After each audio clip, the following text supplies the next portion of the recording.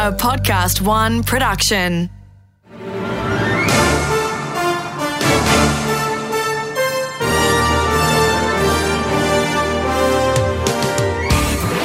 From the Inside with Peter Ricks.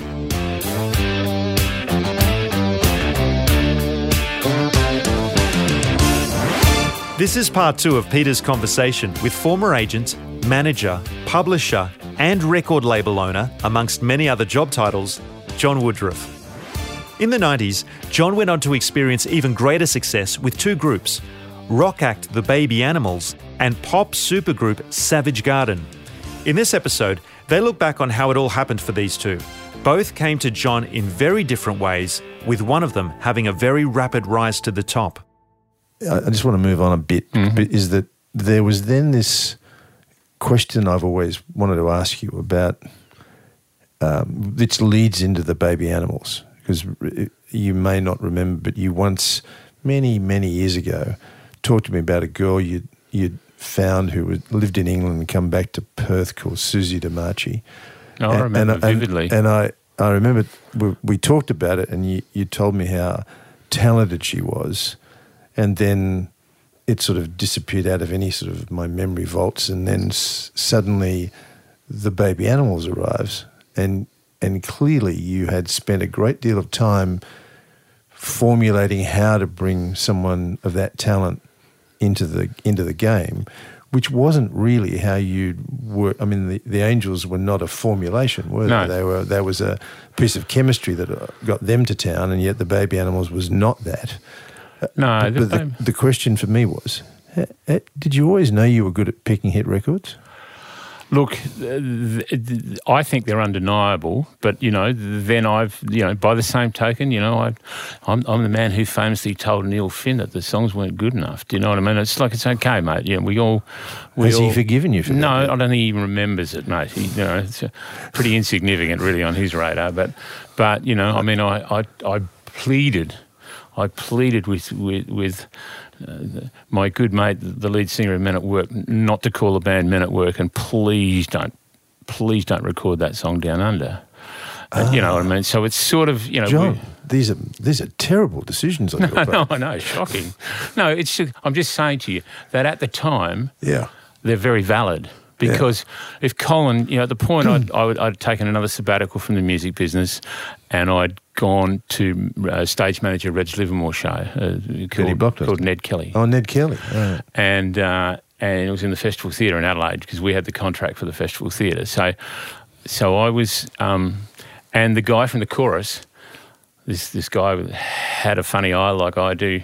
He wandered up to me, and he used to sit there with me and my wife in the green room and sprinkle grass on bread and butter sandwiches afterwards, and eat his bread and butter sandwich with his grass. Say, you've got to listen to my record, you've got to listen to my demo, And he gave me this cassette, and it had Down Under, and it was... Now, we are talking about Colin Hay. Colin Hay, yeah. With a street sign, Men at Work on it. And I remember going back to him and going, mate, please, don't... I've been trying so hard to get Australia up there in the psyche. To do a song about Vegemite. Yeah, please.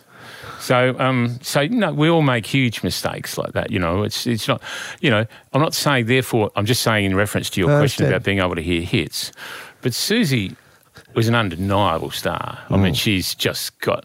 She walks into this room, and there's no one of the 4 of us that's not looking at her. And then she opens her mouth, and you're going to look at her again. She's just got that thing.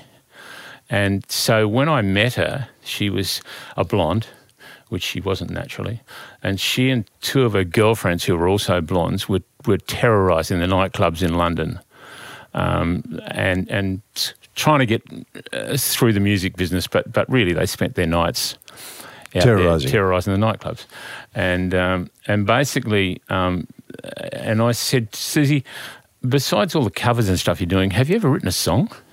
She said, yeah, I've got 3, and she played me Painless, the first song she played me, and it was the same arrangement. And I went, that's undeniable. That song's just undeniable. And it was on a cassette, and I went, well, we need to sort this out. So she'd come to see you to talk about that? I'd actually seen her on late night television off my face, drinking a mini bar in a hotel somewhere in London with singing a Stock Aitken Waterman song and 15 clothing changes. And I went, and she's a great voice, and I'm going, what are you singing that for? Do you know what I mean? So I tracked her down, and I waited for the chyron to come up at the end, and it was EMI, and I knew one guy in EMI.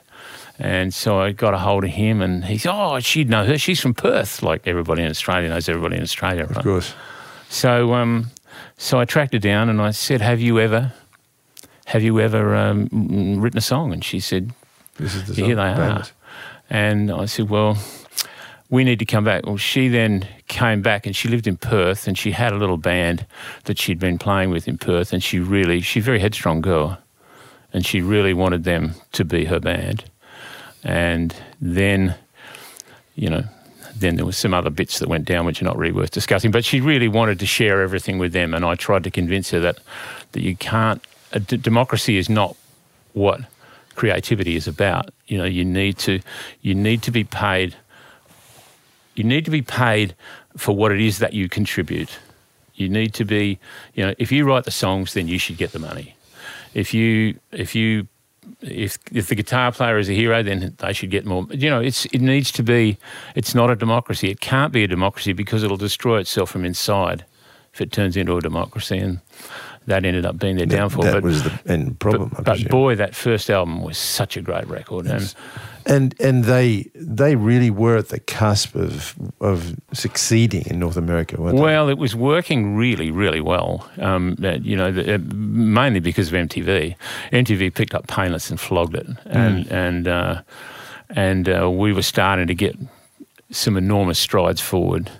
And then Suze started to terrify Frank Zappa's children, and so we ended up with Dweezil on the road, and a lot of nights in some very weird circumstances in Frank's house while he read bits out of medical manuals to orchestras, and it was all very, very thing, and so it all got a bit.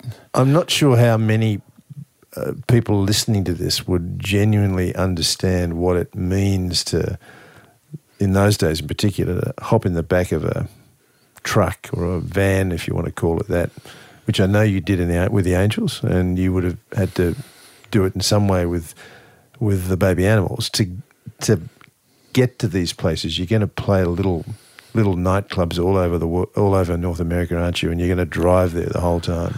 Yeah, there's a tour bus involved usually, and the Angels had a tour bus for a long time. In fact, we had a good story one night where we were out on the highway.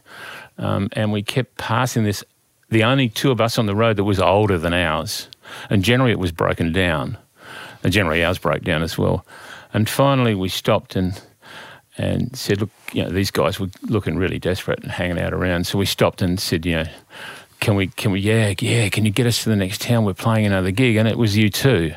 Oh. And they got on the bus, and I remember 3 of them went down the back to have a prayer meeting. And the rest of us sat up the front going, those guys having a prayer meeting? Yeah, they are. Yeah, okay. And then probably 3 months later we saw live at the Red Rocks the video. Right. And went, oh, that was, gee, how come they got past us so quickly? So yeah, but those sort of things went on for a long time. We were on a lot of buses together. And how many shows in a week would you have to do where you bounced around? 5. Right. 5 or 6. Then you get into the next level where you go with opening for another act. I mean, with Baby Animals, we opened for Van Halen for 6 months, continuously on the road in America. So we were, we would wake up underneath the stadium, get up, have breakfast out of a Bain-Marie. The record company would turn up, take us out in a car to Thrive radio stations who could be less interested, and then we'd come back, do a sound check, do a meet and greet with 100 fans who could be less interested, and then play to a stadium full of people who could be less interested. While they waited for Van Halen, yeah. But we had a great time doing it. Yes. I'm not sure how much good it did, but we were getting enough audience following to get going. It was just that the second album just wasn't good enough. Yeah.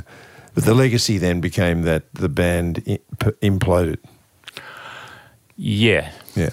Yeah. And yet, somehow, I can look around Sydney and Melbourne, and there's Baby Animals on a Yeah, free they're still poster. playing, and so they should. I think that first album that they made was the best record that I was ever involved with.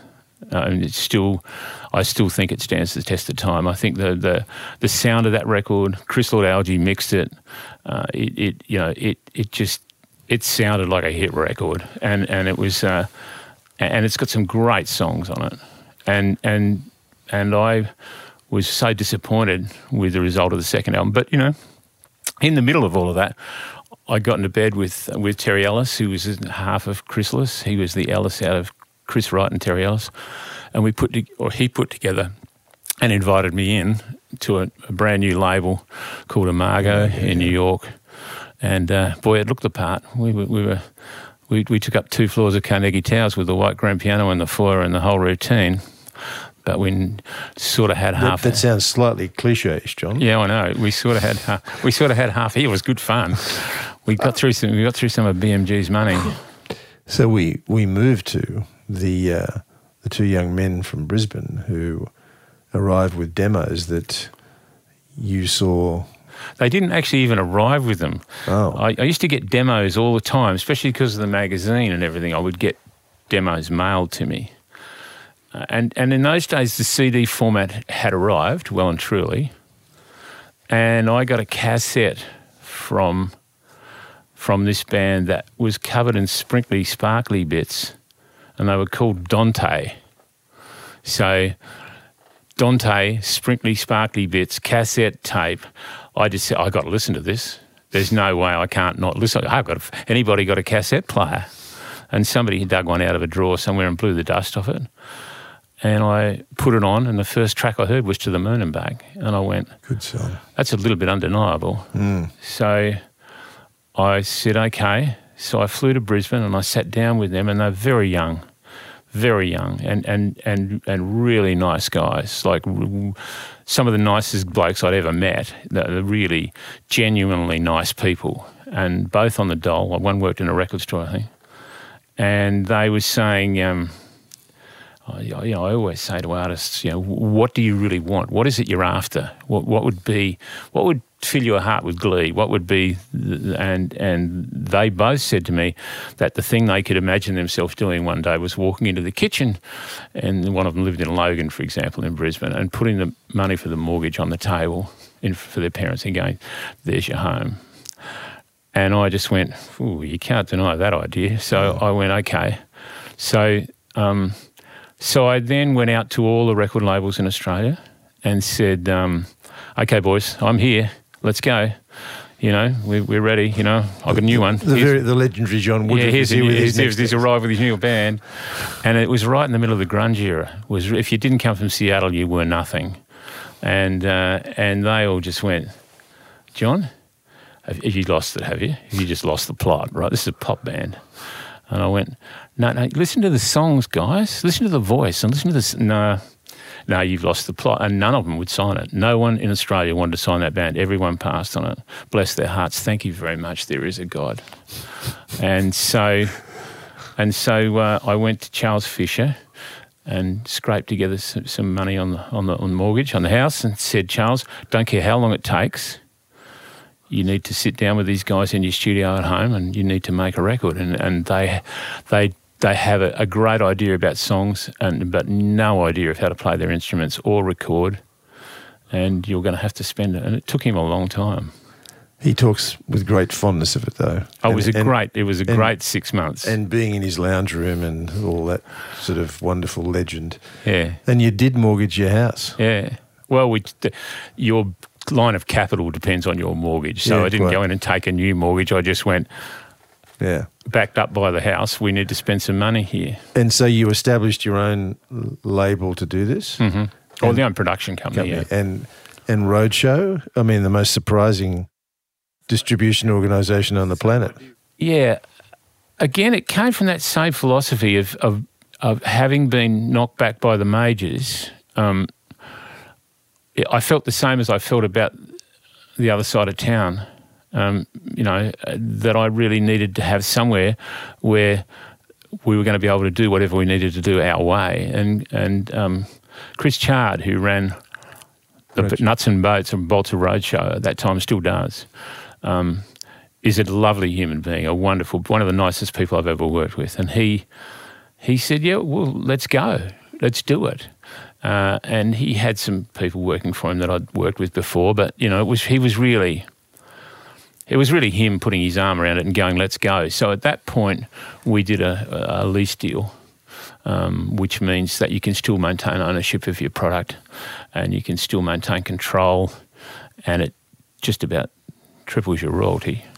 And we sold 1.2 million, 1.3 million of that first album. So they were was happy. it word of mouth to begin with, or was it just it stuck on radio?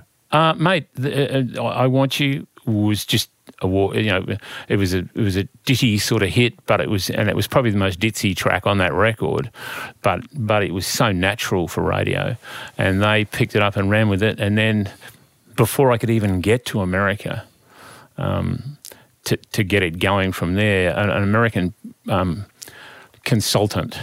Now they're the people who sit just above the indies in the payment scheme of things, who also was a consultant for here as well, for this radio network. For Osteria. Yeah. It's not been around the here, bush. sorry. Yeah, for Osteria. He was in Australia talking to their conference, and he heard it on Melbourne radio, and he took it back and he stuck it on I think it was the Eagle in Dallas, which is the big P1 in Dallas, and it went off. Right. And that's before I could even get there. So at that point, Sony, Columbia Records were on the phone going, yeah, we have to have this, as was Arista, as was, you know, I mean, everybody wanted it. After all those years, excuse me interrupting, after all those years of wandering around Central Park going, okay, I'm going in for, I got to go, put the metal vest on, going to go for the argument, wait for the telephone calls back, and all of a sudden you got a record without having to ever do anything other than create it. Yeah. And so basically then they said, well, we'd like to,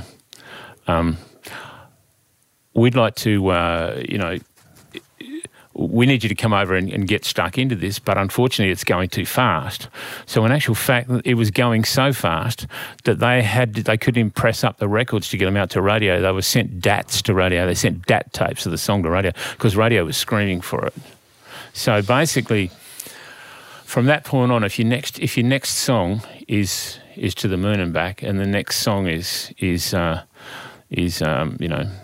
big hit, then basically, you know, you're on a fairly good path. And were you aware by then of that the roller coaster was going to go? No, you would never know that, mate. You know, when America decides to head in one direction, when they stampede, you know, it's awesome. Especially if it's in the direction you're going in, but it's an awesome spectacle, and you can't, and you really, you know, you have to kill. I mean, I can remember travelling around in limos with these guys, and we all kept going, do you reckon he's seen us yet? You reckon he's spotted us? You reckon it's like, you know, when is this all going to go?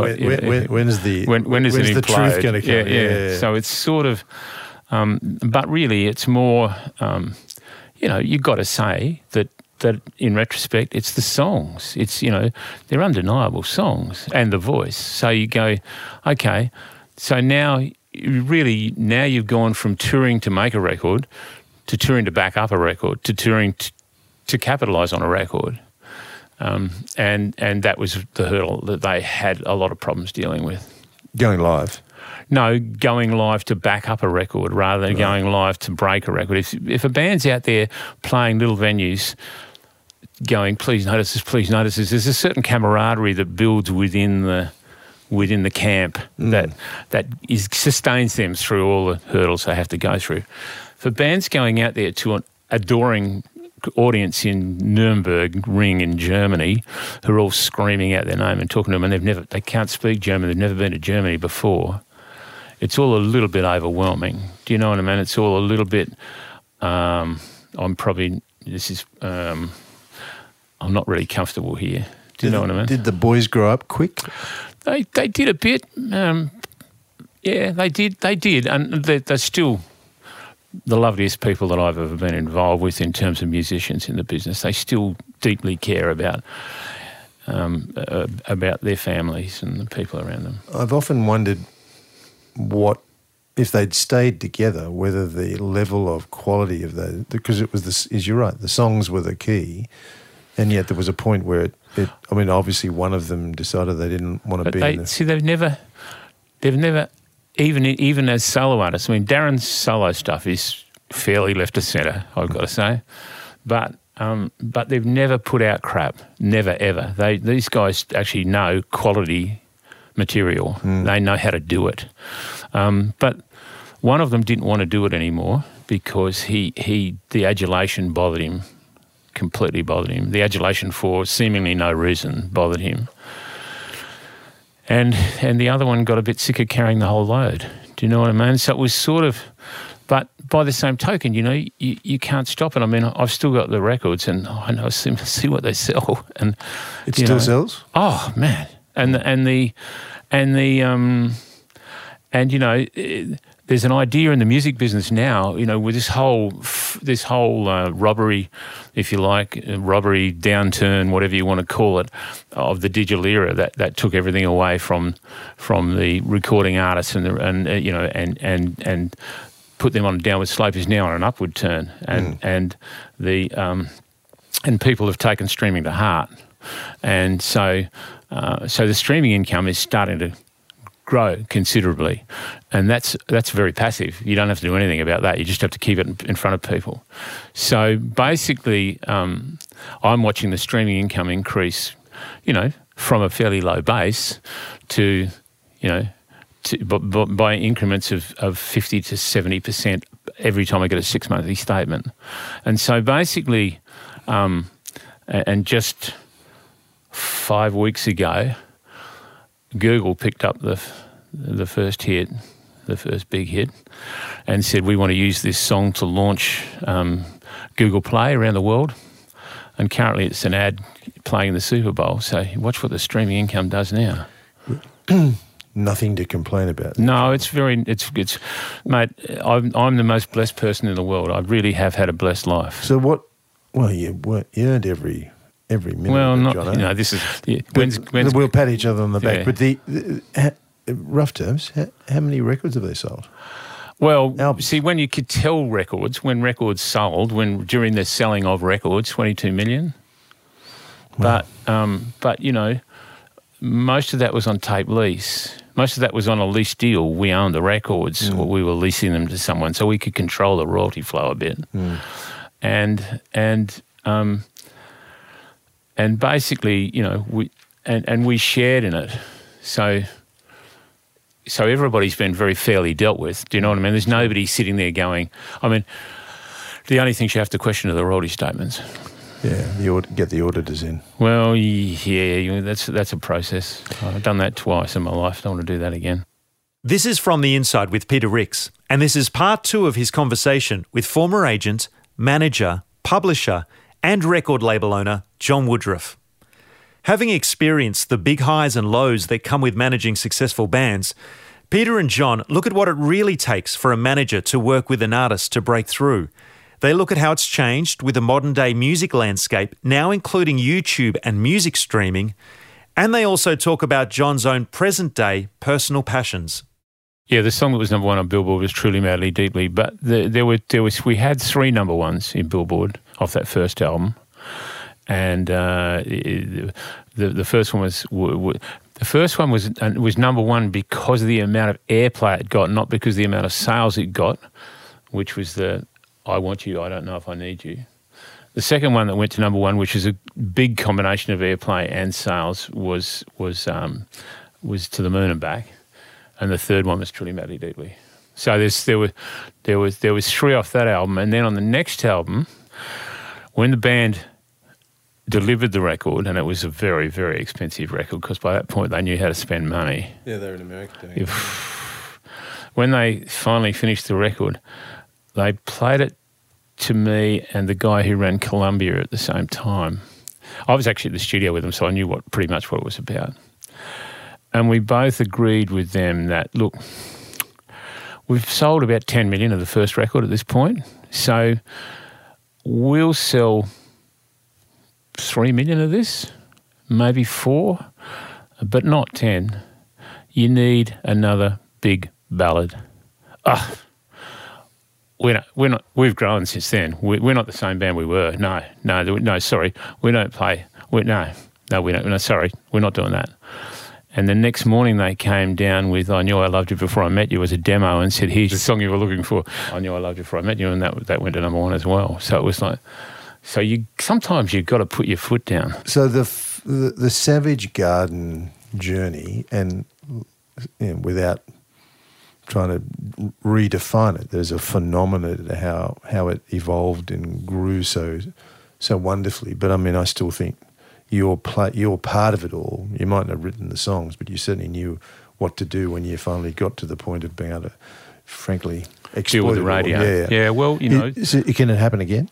It will be very different now, and this is where I was saying to you, I think when you spoke to me about doing this, I'm not in the business. I'm not definitively in the business. So a guy like John Watson can tell you a lot more about what currently happens in the business and what the current tricks are. I mean, his ability to manipulate social media, it astounds me, but it's a new gift. It's a gift I would have no idea about. My ability was to manipulate radio. Manipulate radio, yes, exactly. Yeah. So it's really about where you get into the medium and how you work the medium. It's I still believe that the music itself has never gone away, but the business has had to learn how to live with a new form of communication, which if I'm a bit harsh about it, John, the major record companies out of North America years and years ago should have owned Napster and didn't. So they let Steve Jobs take over the music business for a while, and now streaming has become a refinement of an art form that requires, in the end, the people who make these records, the people who write them, the people who perform It does. But, interestingly enough, those players that you're talking about now own most of the streaming outlets. So it's basically, it is the ability to adapt, but from the artist's point of view and from the manager's point of view, so the only two places they're the only two I can talk about. I'd have no inkling of what the business does on the other side. Is basically to say, there is no, if you can hear it, then you should marry it, and if you can't hear it, you shouldn't. And these guys, people are not stupid. The people out there who are hearing music are basically as emotional as you or I. They believe it, they hear it, they want it, and they come after it. And if there's no filter between them and the source, then they'll take it on their own terms.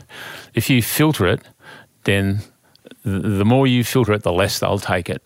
So, if being up front in a record store and being at the right price point and being at with the right cover and being with this, being with that are all necessary functions of how you get your record out there, the filters are just getting way too strong. But if you're talking about radio, people listen to radio, if you're now talking about streaming, there is no filter. And so basically... Well, YouTube's the other one, isn't it? Oh, YouTube is the other one, but there's a sort of a filter with YouTube because... Well, see, the music business creates its own filters. There's always going to be a place for the, what would you call it? The facilitator.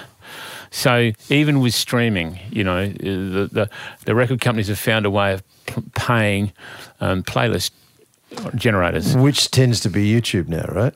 Well, no, but they do the same on YouTube. There are playlist generators on YouTube too. Yeah. But if you want to get around in the streaming world, not quite so much now, but a year ago, you needed to be on these particular guys. You want to be on this guy's show, because people were taking their music on streaming from a program, not as individual songs. Right. They were taking it. So, and the only way they discovered new music off streaming was if you ended up on somebody's playlist who had a bunch of other songs on the playlist that people wanted to hear. So that was so parallel to radio, it's ridiculous. But that's what's happening now with Spotify. You've got that sort of yeah. That's exactly. So now, guess who the record labels are paying to be on their list? Do you know what I mean? It's the same. It's the same game with a different name. But it's really. I'm not cynical about it. I think whatever you have to do, because in the end, I know that only the good music will get out there. There comes a point where it gets realistic. There comes a point where the rubber meets the road, and these people have to either ring the radio station, request it at the streaming company, buy the download, take the whatever it is they're paying for, or go and see the band. Whatever it is, the consumer makes the decision. So the other half it's not a half, but there's a whole piece of the John Woodruff story that is about how you've fostered and interacted with the business in Australia. So I remember you and the Managers Forum being an instigator when we all went to Canberra and did that strange thing you made me. That was fantastic. What was that called? Who Took the Music? Yeah. That was fantastic stunt. And you know what? Australia is still one of the only two countries in the world that has a transmission copyright, but they made it duplicate. Right. So there's only one other country in the world with it, which is Sweden.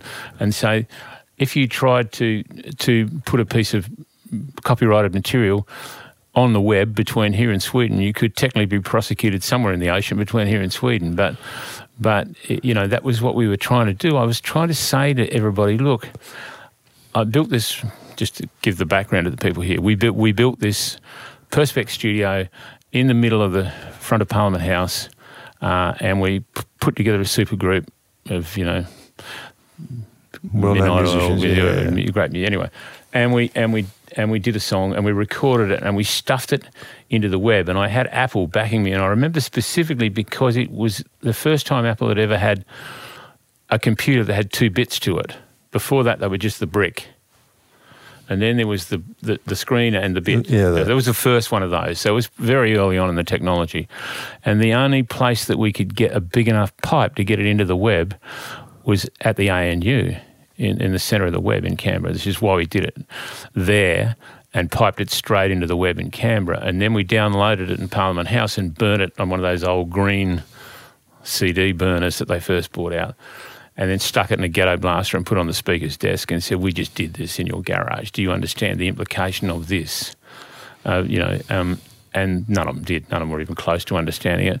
But the journalists, which I couldn't believe, couldn't understand it either. And they're just waking up to it now. They've taken the print media another 5 years to wake up to it. And the film business is just waking up to it now as well. It's like, come on, guys, you can't... Copyright will protect itself. If you give someone a copyright, the business will protect it. You had a visit from Paul Keating, the Prime Minister at the time, and I always thought he sort of got it a bit. He was desperate to see what was going on. Yeah, I think they all wanted to get in front of the TV camera. Yeah. But it was a great stunt. But it was really, we're really trying to work out why these people, especially the journalists, I mean, all they could berate everybody about was the fact that, records were too expensive and parallel importation should happen and, all this sort of carry on. And I'm going, you're missing the point, guys. You see, this guy, Rupert Murdoch, he's going to take a story that you've written for his Sydney newspaper and he's going to put it in a London newspaper. He's not going to pay you anything more for it, even though you wrote it and you created it and you're not going to get any more money for it. Do you get that idea? No, well, okay. Well, that's because they didn't really at the time come anywhere near understanding what was going to happen with the globalisation of information either. Well, no, I guess not. It's been a lot, but it was pretty obvious if you saw what happened with the music. Do you know what I mean? Well, we were that's the point, though. I mean, whatever happens to the music business, it always seems to me that it's the first thing that gets impacted. Because it's a kids' market, and youth. The only thing that really scares old people is youth. Mm. The only things that I've ever done in my life that's actually worked with convincing the crusty old guys at the record labels that there's a problem is when a 20-year-old kid says to them, "You're wrong." So I don't want to be rude or anything, but you and I are now crusty old men. No, we are. That's why I'm not in it. That's why I can easily sit on the sidelines and throw rocks. So would you do it all again? If you went back to being... If you ask me if I found the most super band in the world, would I go back into it again? No. Right. No, because it's the limitations on your life are very finite. I mean, I'm just looking at getting another boat, and we'll never see you again. This quite possibly will be the last boat I ever get. Do you know what I mean? If it's not, it'll be the second last. Don't ever say it for my wife. I said that. So do you know what I mean? So it's really, you've got to really just, you only have a finite number of years to do things. One of the last questions. Tell me all about Support Act, because I know you're very, very supportive. Yeah, look, there were two things that I wanted to bring up before the end of this. First of all, way back in 20 years ago, when Phil Tripp was around and making noise about his iPod, and the fact that we shouldn't have copyright, and the fact that he was allowed to have as many tunes as he liked without paying for them, and all that stuff he was carrying on with. He got me to speak at a conference in North Sydney, and I had decided that I think that I still think it's the same opinion, that the treatment of Australia, of people coming here seeking help, asylum seekers, is atrocious. Just atrocious. It's shameful what we do with these people.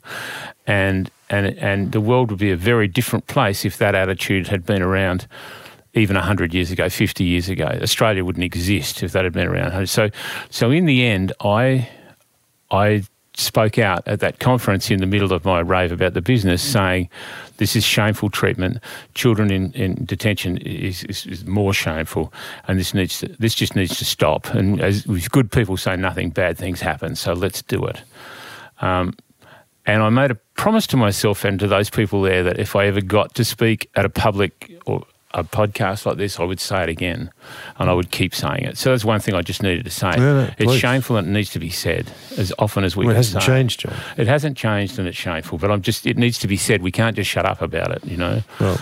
And secondly, you were saying about the Support Act situation.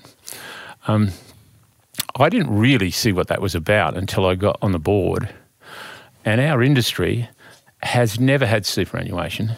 It's never had the ability to look after its own. It's never had the ability to help its suffering. It's never... So a roadie can be involved in as an active young man with a young family and have a bad truck accident and end up penniless. No superannuation, no health coverage, no nothing. He gets the standard health treatment Australia gives, but his family doesn't live off that, and his wife can't live off that, and his kids can't live off that, and so when the Support Act thing came along, I just went, well, we just have to get behind this, and so I'm not on the committee anymore, but I'm very, very, very involved with whatever they do, and we'll continue doing it. And I think now they've just done this thing on mental health.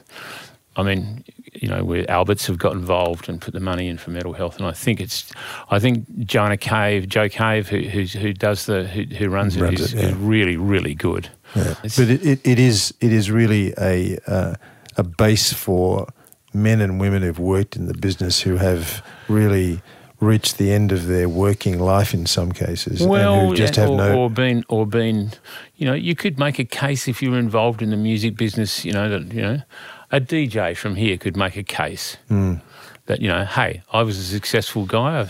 I've fallen on really hard times, and I got no one to turn to. Well, they're there to pick up the pieces, so I think it's pretty good. So, what an interesting story. What a life you've had, man. Yeah, it's been great. So most of it's about love and grind and in the end some reward, or is your view of it all that it was not much grind? Look, there was a bit of grind. There was not a lot of grind. There was a bit of grind. There was a lot of fun. There was way too much partying, and hence my memory lapses. You're forgiven for memory lapses. We'll go on for a while, but the some of the individuals, the few, like I'm sure happens in every trade a lot, the few really good individuals that I've come across are there for life. Do you know what I mean? They really they are, and there are some really good ones. Some of them are some of the more badly behaved members of our business, but you've interviewed most of them. Square pegs, round holes. Yeah, no, that's them. Mate, Woody, you deserve whatever comes your way. You've given more to the business than most people I know. And I can only imagine what it must have been like at the kitchen table with Christine when those Savage Garden album sales the figures started coming into the room. After all those years, finally, the old man actually...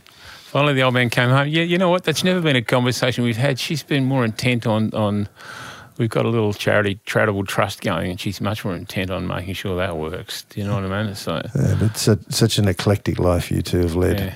Congratulations, and thanks for taking the journey with us today on From the Inside. Bless you, and I hope the boat's beautiful, and I hope it travels the bloody world for you, mate. We're going to take it through the Northwest Passage. That's the challenge. That's the mountain. You and John Wayne. In the next episode, Peter Rix speaks to John Watson. From signing a very young Silverchair at age 14 to Missy Higgins, The Presets, Goitier, and to now managing Cold Chisel and Midnight Oil, Watson's roster as a manager and record label owner is both successful and diverse. That's next time on From the Inside.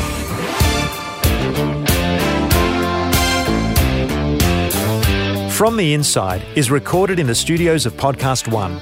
For more episodes, head to podcastone.com.au or download the Podcast One app.